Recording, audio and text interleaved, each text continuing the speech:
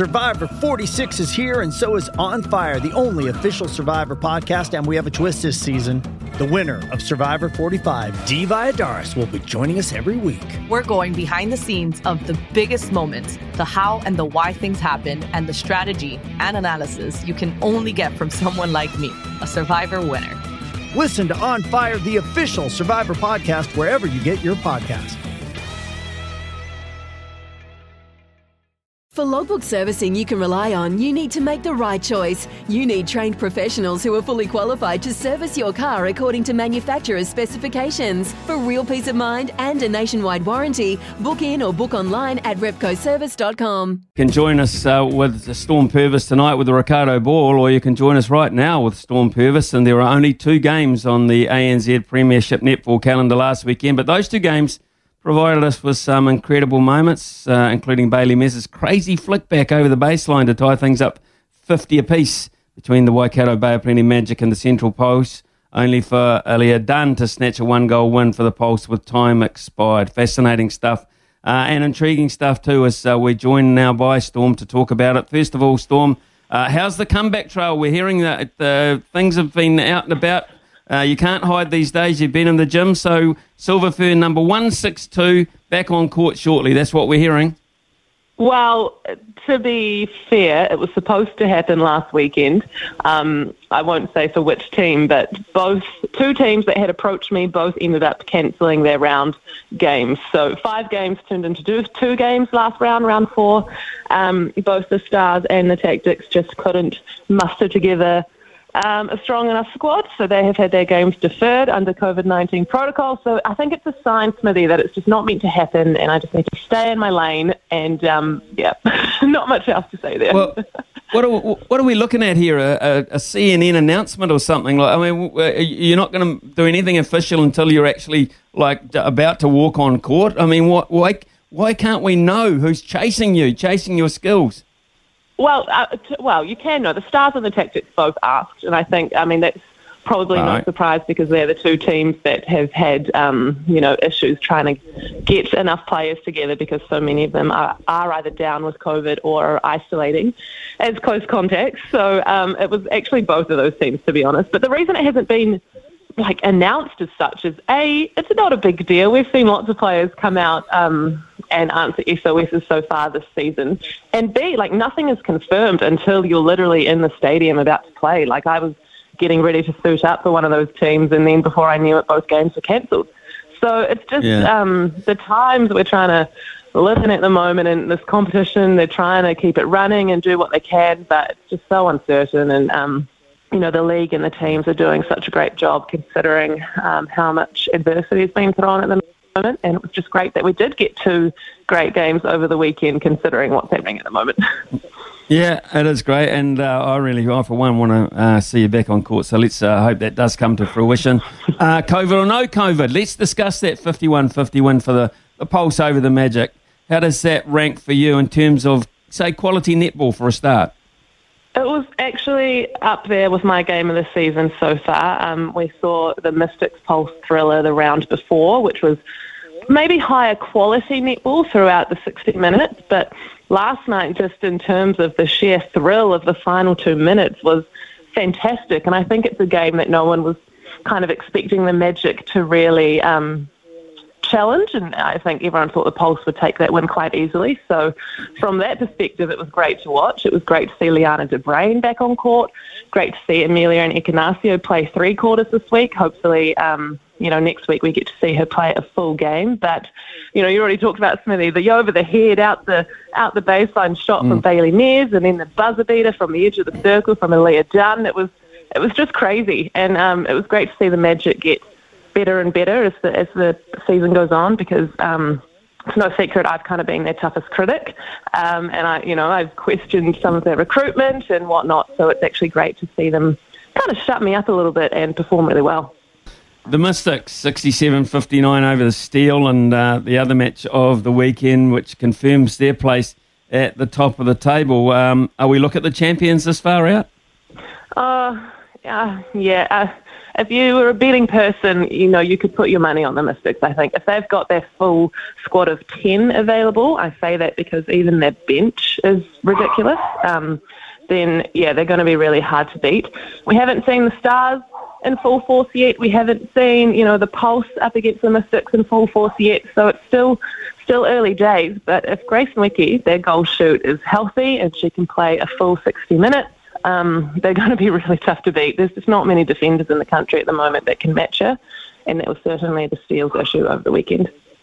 Okay, so are we looking at any players? Has anyone in the 4 rounds or 4 part rounds that we've been able to complete so far, Storm? Has anyone said to Dame Nolene, I'm back to the level that you would like to see, for instance, those returning players? Or what about new stuff?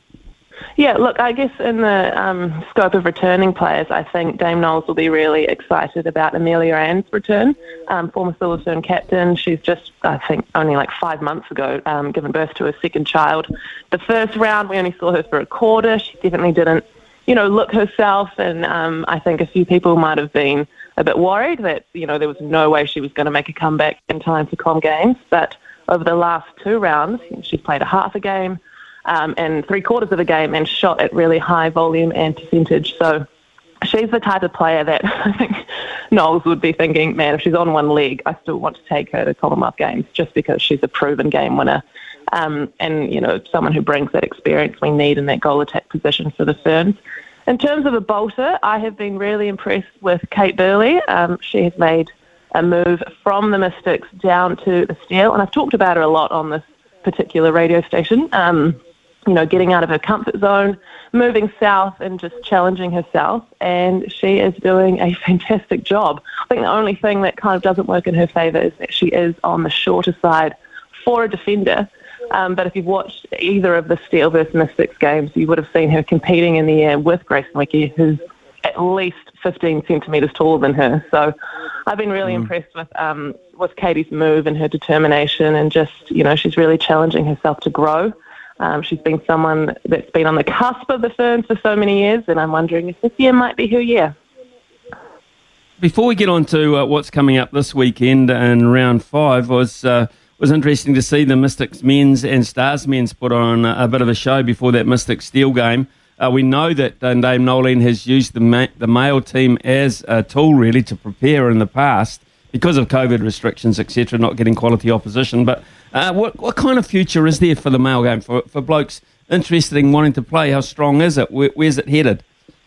Look, I actually don't really know the answer to that question just yet, Smithy. I think it was fantastic that, the public and TV viewers got to see a men versus men game, because we've seen the New Zealand men play against the Ferns before, and it's always such a great spectacle. But I interviewed a few of the men's players prior to that match, and they said they were just excited to kind of not feel like they're holding back and not be afraid to, really give it to their opposition. So it was that, if you watched it, it was a really exciting spectacle and great to see a really different skill set out on court.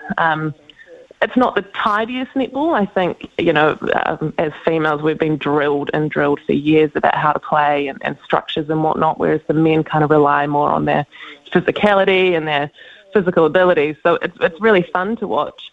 In terms of where it's going to going forward, I think Cruz Tangira, the captain of the Mystics men's team, put it nicely that they just wanted to lay the foundation to other franchises out there to say, we can do this, get your franchises behind you and organise a game. It wasn't that hard. It'd be great to see, a Steel versus Tactics men's game maybe sometime soon, and then eventually see what the interest is like, what the reaction is like, and see how it can grow.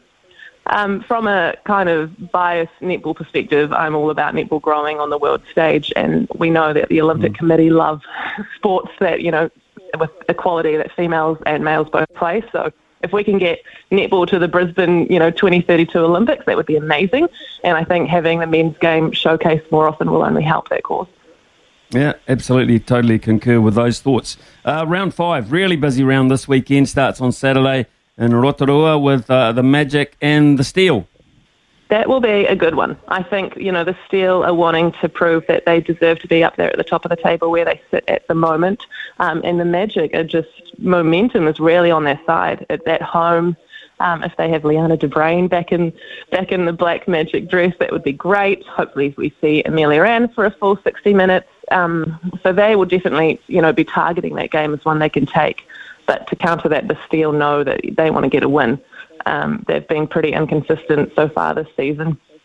Some great wins, some 20-goal losses, which is not something we're used to seeing from the Steel brand of netball. They're known for their ball retention and their consistency. So two teams really desperate to put on a good show. I think that'll be a great game. Sunday is the Tactics needing some points badly, but you've talked very highly about the Mystics. Would there be an upset in the offing there or no? Well, I know the Tactics have had a rough couple of weeks, and I'm almost positive that some of their players are still not out of isolation in the early stages of this week, so they'll be wanting to get them out there and out on court quickly. Unfortunately, because of that reason, I can't see the Tactics kind of challenging the Mystics there. Mystics are one of the really lucky teams that had all their COVID issues right at the beginning of the season. And they've either all had it or all safe, so they've had consistent playing time and training time together. So I don't like to say it, but I think that could be a one-sided affair. We've got the Magic having a busy weekend because they've got to follow up that game with the Steel with a trip to Auckland to play the Northern Stars. Now, the Northern Stars, we don't know too much about them. They've hardly played this year. I was just about to say the same thing. I don't know what to expect from the Stars at the moment. So that'll be a great game to watch just to see. I mean, the Stars have a really great roster. They've recruited well. They've retained their core from last year. And they have a lot to prove as well because they peaked so early last season and then kind of choked a little bit towards the end, and they really don't want to do that this season. And I know they've talked about getting better and better every week and peaking at the right time. So to be honest, I don't know. In terms of matchups, I'm not too sure what to expect from that game, but my eyes will definitely be heavily on the Stars just to see how they play as a unit. They've had 3 games cancelled so far this season, so you can imagine that they probably haven't had that much training together as a team. So I think that game will be a scrappy one to start, and it'll get better as the game goes on, but definitely one worth watching. I won't ask you about the Pulse playing against the Southern Steel on Monday night, but it does cap off a busy weekend of netball. But I will ask you about what's on tonight, Centre Pass and Focus, tonight at 8 p.m. here on SENZ. What have you got lined up for us, please, Storm? Well, we're going to talk to one of the men's players, one of the Mystics men's players. I'm not too sure who we've managed to lock in just yet. I know Cruz Tangira isn't available, but he's a TV hog anyway, so we're all sick of hearing from him. So we'll try and get someone different just to hear their thoughts on where they'd like the game to go going forward and how they found the momentous occasion over the weekend. So I'm really looking forward to that chat. We'll review the round, probably quite similarly to what we've just done now, but that's okay. We'll get into a little more nitty-gritty detail. And we're also going to talk to Kelly Jury, who has had 2 great showings in the yellow pulse dress over the past 2 weeks, MVP over the weekend. I just want to hear from her about, why she's so great this season, what's changed, and how she's finding her netball. So, yeah, looking forward to that. Looking forward to it. Looking forward to talking to you again too, Storm, when we get the opportunity. Good luck with the show tonight. We'll be listening. And thanks for your time this morning. It's been great. Lovely. Thanks, Nidhi. Deck maintenance isn't fun. Move the furniture and barbecue, sand and prep, paint, seal, or get a low-maintenance Trex deck.